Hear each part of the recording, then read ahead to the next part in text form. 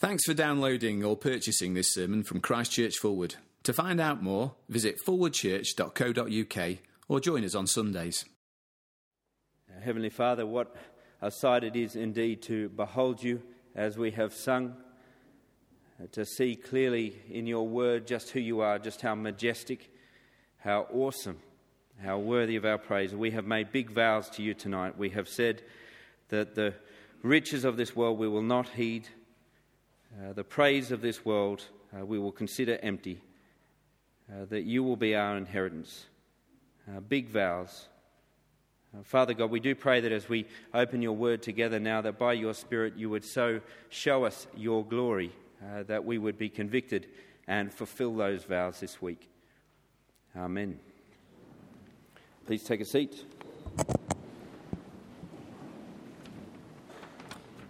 Please turn back into your Bibles to the reading Alison read for us, Ecclesiastes chapter 5, as we continue our journey through this book together. Chapter 5, verses 1 to 7, we're looking at tonight, page 671. And hopefully inside your service sheets is a sheet that says Songs During Communion. On the other side of that is a very elaborate and complex outline that you'll see there that will guide you as we go through together. So here we are, about halfway through this series in Ecclesiastes. You can look at how many chapters there that is and see how good I am at maths. Halfway through what has been a pretty hard book in some ways. Ecclesiastes is a hard word. It's not gentle. It's not necessarily a warm hug week in, week out. It's not been that way.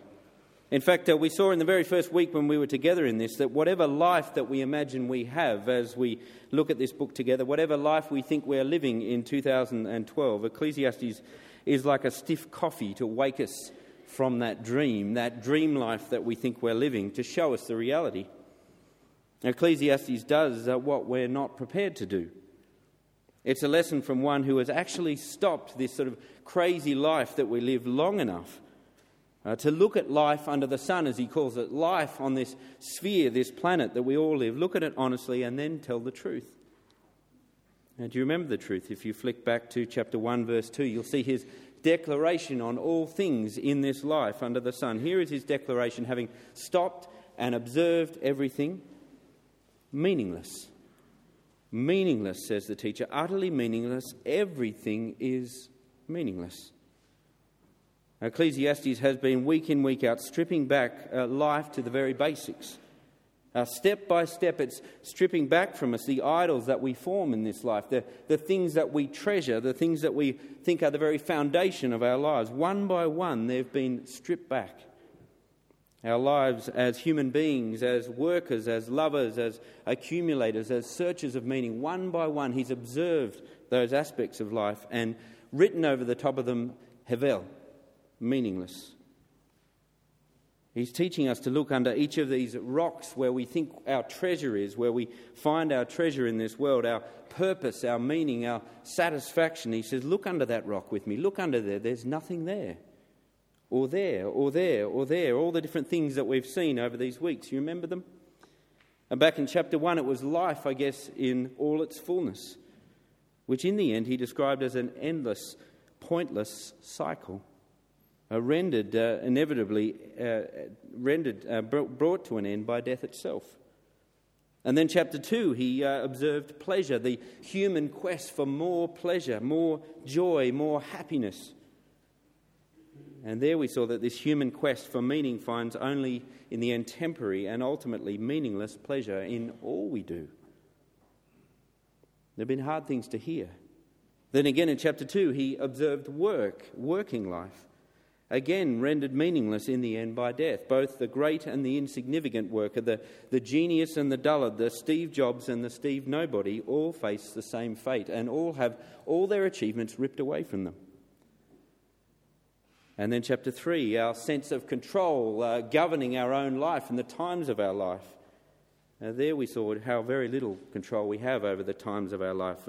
Times come and go. Joy comes and then sadness. We don't control that. And ultimately living comes and then dying. And even in chapter 4 a few weeks ago, we saw relationships, this treasure of human life, how good it is to be known by another, to know them as well, to be in deep friendship. But we saw how frustrated relationships are under the sun, often marked with oppression or envy or loneliness or popularism. You see, all the way along, the teacher, as I said, has been stopping life long enough to say, look closely at this. And then he's been telling us the truth about all of these aspects. And if we're prepared to listen, what he's been telling us will echo in our own experience. This is the life we know. He's not talking about another world. He's talking about our world. And so here's my question as I looked at chapter 5 this week. Why? Why, as we're told in Ecclesiastes, has God arranged things like this? This isn't an accident. It's not got out of his control that the world is like this, so frustrating. And why is there nothing new, as he declared in chapter 1? Why can't my experiences of pleasure last? Why is work not enough? Why can't I be in control of the times of my life? And why do relationships hurt so much so often? Why? Why, when the God that we are shown in the Bible made the world to be very good, full of good things, full of new things, full of pleasures, full of satisfying work, full of deep relationships? Why is it all now so limited, so frustrated, so in the end meaningless? Well, in one sense, we know why. Scripture declares it to us again and again. It is our own sin that has ruined and frustrated this world. Everything in this life is that way because we have disconnected ourselves from the author of life. And disconnect yourself from the author of life and all life becomes disconnected. And so he made it this way in judgment, we're told again and again. Romans 8 perhaps most clearly says he has subjected this world to futility in judgment. This world is meant to shout to us, this is not okay. It's like one of my favourite movies from the 90s, Grand Canyon. One of the main characters in it, early on in the movie, in a scene, he says, the world ain't supposed to work like this. Everything is supposed to be different. But sewn into Ecclesiastes is the second part of the answer as to why God has arranged our world like this. Yes, it is in judgment. But there is another refrain. I wonder if you've heard it as we've gone along. You hear it perhaps clearly in the chapters we've looked at so far. In chapter 3, verse 14, if you flick back to there, you'll see it there. Why has he arranged the world like this? Why am I so out of control when it comes to the times of my life? Why is all of this so frustrating, so limited? God does it that man should fear him. He'll say it again and again in this book. He'll say it in our passage tonight. He'll conclude the whole book with that this is the job of man, to fear God. Why has God subjected the world to frustration? Well, to call us to fear him, to stand in awe of him. To live a life not centred anymore on work or pleasure or human relationships or power, but centred on him. To become so disillusioned by these things that we have made our gods that we will turn from them and turn back to him. To be so disillusioned by life under the sun that we will finally look beyond the sun and see the substantial reality of the one who made all of this. Our God, our Creator, and the one who will judge every activity under the sun. And so here in these opening verses in chapter 5 is pure gold in my mind. Pure gold of a lesson on how to fear your God, how to live rightly in a frustrating world, how to stand in awe of him as you live under the sun. To fear him and not man, to fear your God and not your career aspirations, to fear him and not powerlessness, to fear him and not lack of relationships. To learn again to view God as big and these things as small. And the passage will end with this simple command, verse 7, stand in awe of God. And along the way we're going to be given 3 keys on how we do that, 3 ways that we are to stand in awe of God. They are very simple. You'll see it on your outline there. Guard your steps, listen, and fulfill your vow.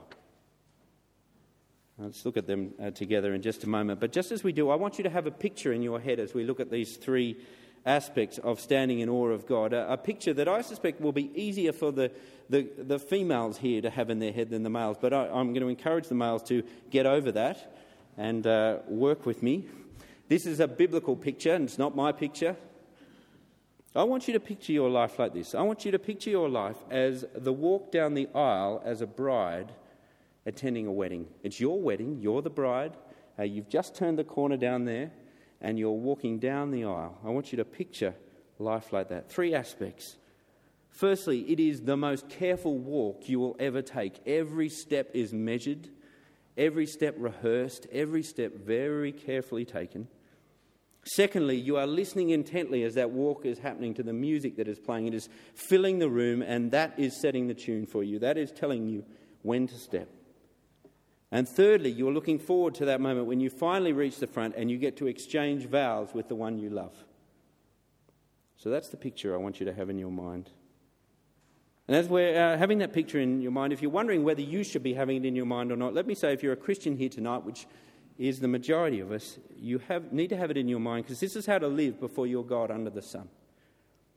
And if you're here tonight and perhaps you're a guest with someone or you're not a believer, you do not have a relationship with the God I am describing, with the Lord Jesus Christ, then let me say to you, this too is how to live, for He is your God.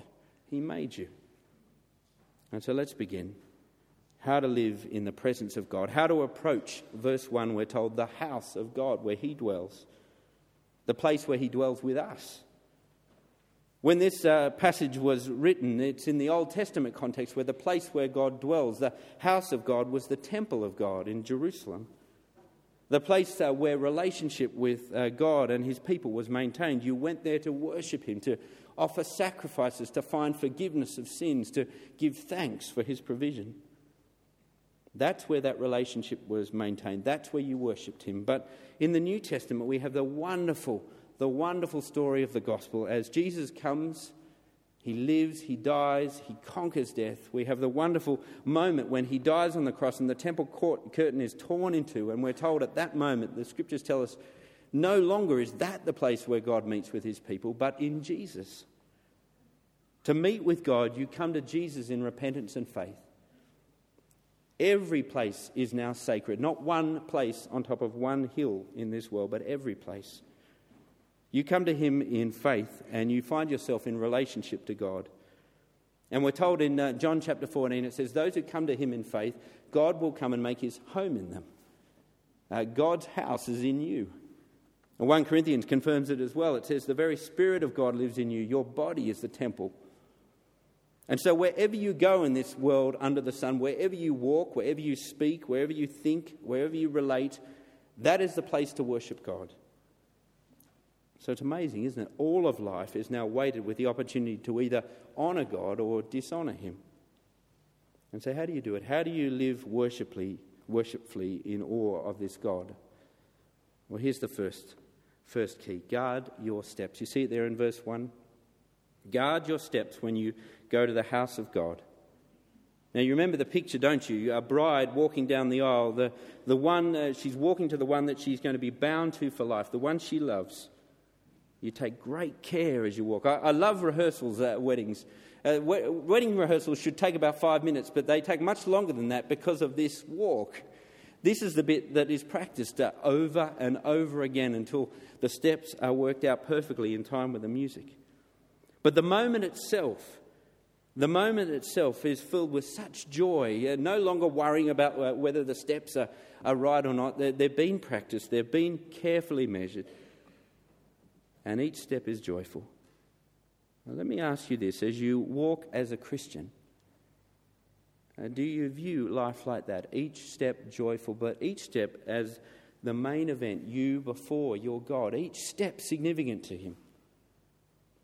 It's so hard to keep that focus when all around life is pulling us in different directions. So we're sort of staggering down the aisle, moved in different directions rather than to Him. One of the simple instructions I give the bride on the day of a wedding is just before they come around that corner is, it's very simple, just aim for Him. And that's the Christian life. Very simple. Aim for Him. Every step. Now, here's the first lesson in living under the sun. Aim for your love, your God, Jesus. Pay attention to the direction of your feet as you walk, for they dictate the direction of your life. Each aspect of your life, each step, is it taken in worship to him? Imagine a life like that. Imagine a life where each step you took declared that he was your treasure, nothing else. Imagine setting off for work tomorrow and planning each step before you took it.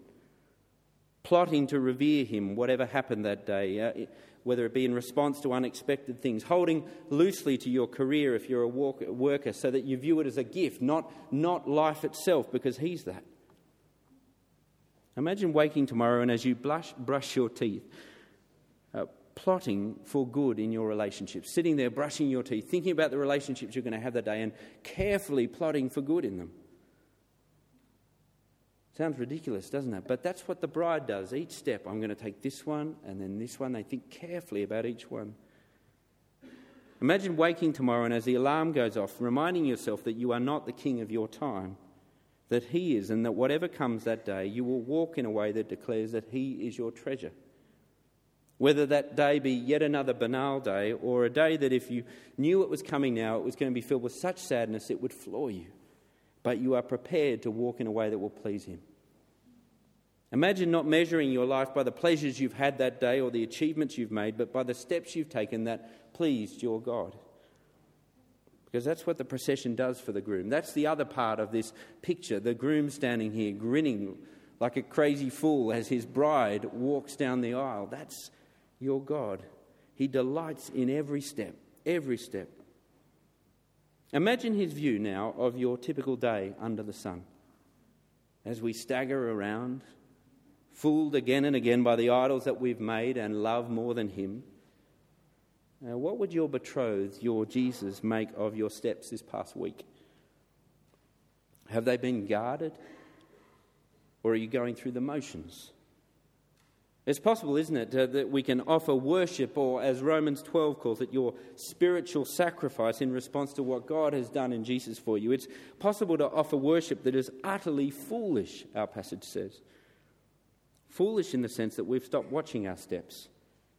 We don't even realise that we've stopped worshipping long ago. We've wandered off in another direction altogether. Ecclesiastes says, guard your steps, each one of them. Realise what you are doing this week as you head out on Monday morning. You are walking before the God of the universe. He's watching. And this ain't the rehearsal. So this week, guard your steps. And as a start to this, as sort of a start point in guarding your steps, examine the steps you took to come here tonight, to this gathering, to worship here. No, it's not the sum total of worship. All of life is our worship sphere, but this is not insignificant, is it? In fact, let me put it to you this way. I reckon this gathering, this hour and 15 minutes, if you're lucky, is a test ground for the steps you'll take throughout the week. It's a bit like when you go to the shoe shop. I don't know whether you still do this. Kids do this. I still do it. Maybe I should grow out of that. But when you get a new pair of shoes, you've got to sort of try them on. You've got to walk back and forward in John Lewis, back and forward until you're sure that they're comfortable. Because if they're awkward in the shop, what are they going to be like in the real world when real tests and trials come? Well, it's the same with your Christian life. If you struggle to worship him here, what chance do you have in a world where everything is stacked against you? So let's speak of the steps you took to be here tonight. Consider the way you prepared to worship him tonight. Is prepared the right word? You know, you go to a football game. In Australia, I haven't been to many football games here, but in Australia I went to many Aussie rules games. And what I did, the very first thing I do when I get through is to buy what was called the football record that would tell you who was going to play in the game and all sorts of stats about them. And you'd plot and plan what was going to happen in the day and which players you were going to follow. Everything was anticipated. Well, let me ask you, did you anticipate much tonight? We prayed a confession earlier. It wasn't really a shock, was it? We do it most weeks. Had you thought about it before? The sort of things that were weighing heavy on you from this week that needed to be brought before the Lord. It's the third Sunday. Every third Sunday in the evening it's communion. Again, not really a shock. Are you ready to come forward to this table? Have you prepared your heart? Are you reconciled with your brothers and sisters? All too often, I think we can squeeze worship into this hour and 15 minutes, which we come to 5 to 10 minutes late anyway. And then the next thing is there's no real preparation of heart anyway. And did you read the passage before you came? Did you come here expecting to be a different person when you left, changed by your God? Did you come here expecting to encourage someone else? Did you watch your steps? And so extrapolate from the rarefied atmosphere of a Sunday night gathering to the week ahead. Now, what chances are your steps going to be more careful this week if you can't guard them here in 1% of your week? And that's if you stay around for 45 minutes. Truth is, our walk is meant to be very different. We should be, as a church family, in the ministry of silly walks. Ecclesiastes 5 calls for the bridal procession to the bus stop tomorrow, with the family, at work, at the surgery, waiting for the test result, at the pub, at the gravesite, in front of the computer, everywhere. We are meant to walk differently. We are meant to look out of step with the spirit of this world because we are in step with the spirit of our God. Which brings us to the second key to living in awe of God and the answer to how it is that we can guard our steps. Because here's the wonderful thing. Our God promises to guard them for us. It's one of my favourite and most treasured promises in all of his word to us. He says to us at the end of Jude, he will keep us from falling. And so how does he do it? How does God guard our steps? Verse 1 again. Go near to listen. It's obvious, isn't it? Remember our picture again. The bride walking down the aisle, taking care how they walk. How do they do it? Well, it's the music, isn't it, that calls the tune for them. It's the music that says, next step, next step. And the same is true for us, but for this. And this is remarkable. What calls the tune for us, our steps, is a voice. Not some overdone wedding march, but the voice of the God who made this world. The voice of Jesus speaking to you as you walk. Each step he's calling, follow me. Worship, living in awe of God, is an all-of-life activity, but right at the heart of it, central to it, is the act of listening. Listening to the voice of your God. It is the only thing that overcomes my folly under the sun. Listening and heeding the voice of my God. We listen because, verse 1, without listening, our worship will be foolishly ignorant of what pleases him. We end up formulating our idea of worship in all of life around what pleases us. But when we listen, when we do that, we stop playing games and we respond with obedience and faithfulness. And we listen, verse 2, because it acknowledges the difference between you and God. He is in heaven. You are on earth. So hold your mouth and heart quiet before him. Do more listening than speaking or thinking. Behold the significance of the moment when the word of God is heard, as it was just before when Alison read it. Here is the one from beyond the sun who made and rules and will judge all of life, and he is speaking to you. We listen, verse 3, because it is better than filling our days, we're told, than with endless dreaming. Much dreaming, we're told about in the passage. Much plotting for the better life. Much plotting for a change of circumstances. Dreams come, we're told, when there's an abundance of cares, an abundance of business, when we're busy plotting that new life, that better life, that changed life. Now let me ask you, how much of your day is spent plotting that, dreaming of something else? The if only dream. If only we had more time, if only I wasn't so lonely, if only life got easier for once, if only we could afford to ... if only they'd known how important studying for the A-levels really was, if only things were like they used to be, if only what? God says to you in this passage, instead of endless dreams of the better life, start listening. You see, the problem with dreams is this: they're rubbish. Fanciful. I don't know about your dreams, but most of my dreams are so out there, it's obvious that they're rubbish. But in normal life, we think that dreams are real, don't we? We want to play the game that we can fix life under the sun. We plot how we're going to fix it rather than being honest that we are not in control. We're like a 3-year-old dressed up as a superhero who really thinks they can fly despite gravity's repeated reminders that they can't. Well, that's why we find, I think, listening to Ecclesiastes so hard God is dismantling what we hold precious and think is strong, but it's vapour. What we need if we are to walk rightly is not more dreams, but the word of our God. The word of his grace that can teach us to walk in awe of him, that can keep us from falling. The word not of life under the sun, but of eternal life. And so go near to listen. And only then is it time for the third key, which is this: fulfill your vow. You see where we've reached now in our picture? We're at the front of the procession, face to face with our God. For that is what the word of God does. It brings us face to face before our God. Listening to him as he speaks his vow, as he makes his promises to us over and over again. Never will I leave you, never will I forsake you. That's his vow. Now we are told not to be hasty with our lips or heart, but now it's time, verse 4. When you make a vow to God, don't delay in fulfilling it. He has no pleasure in fools. Fulfill your vow. You see what happens when we listen to God? As he speaks to us, as the Spirit of God works through that word, it prompts response. It calls for a response. When his word in a sermon or in a small group or on the lips of a brother or sister, or when you're alone reading it, comes to us, it calls response. You ever had that feeling? I hope you have that feeling a lot. Calling for confession, calling for repentance, when his word puts a finger on a stubborn sin or a behaviour or attitude, whatever it might be, calling you to repent. Calling for change, perhaps, or assuring you of your identity in Jesus, calling you to walk in light of that, or filling you with a vision of his promised future rather than the one you're building for yourself. These are the moments when God is saying, step this way to life to the full. But all too often our hearts say yes, and we vow big. This week will change. This week is the week. This week is the week I'm going to stop that sin. This week is the week I'm going to start believing that who I am in Christ Jesus. We promise that.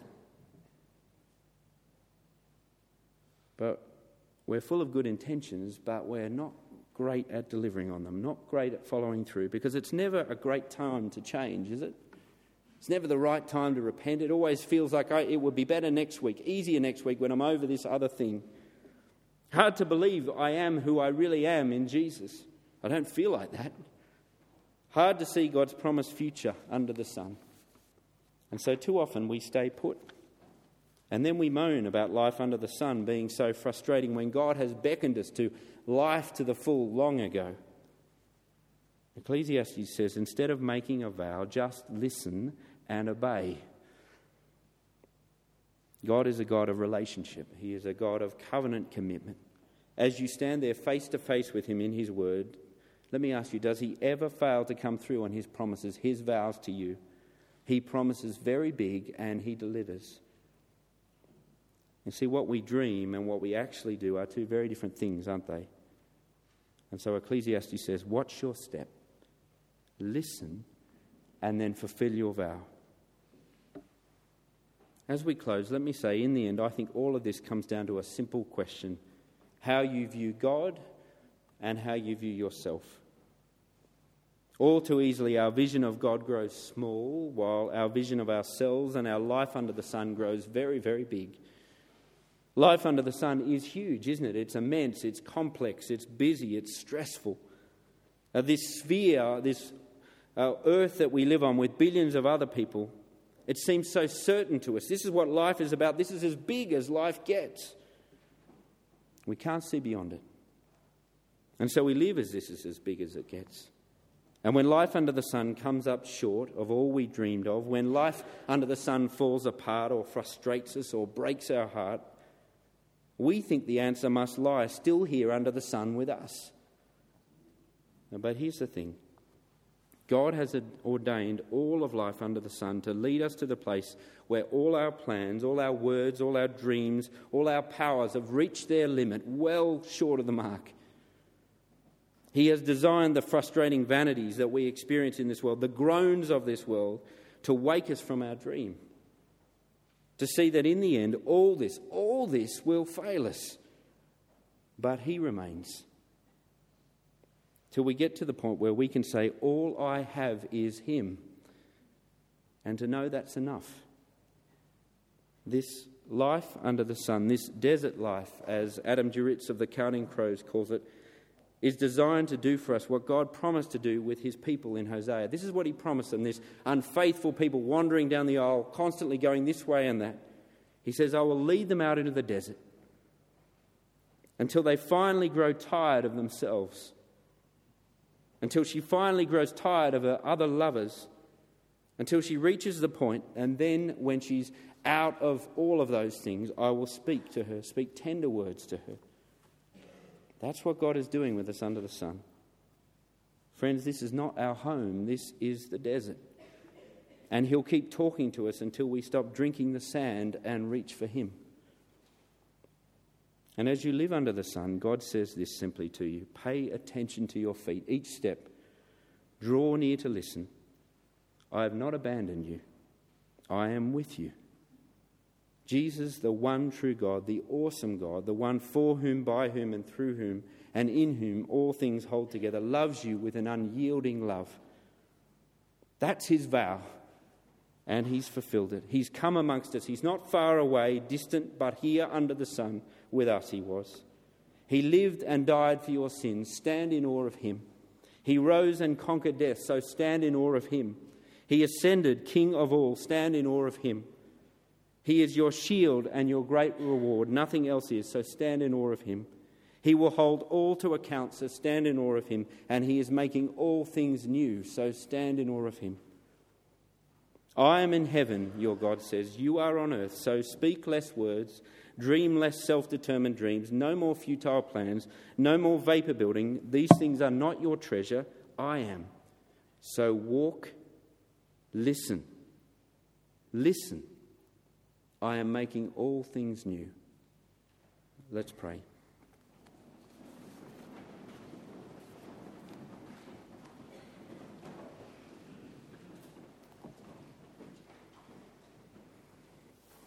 Our Heavenly Father, how easy it is to view the week ahead of us as huge on our horizon, and you and your part in our lives are so very small, just an hour or so each week.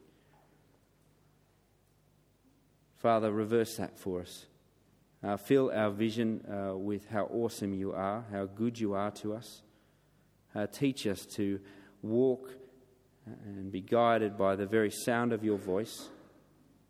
Teach us to trust that voice will lead us to life and life to the full. And Father, when your word calls upon us to respond with faithfulness, give us the courage and the perseverance to do that. Do that for our good and for your glory. Amen.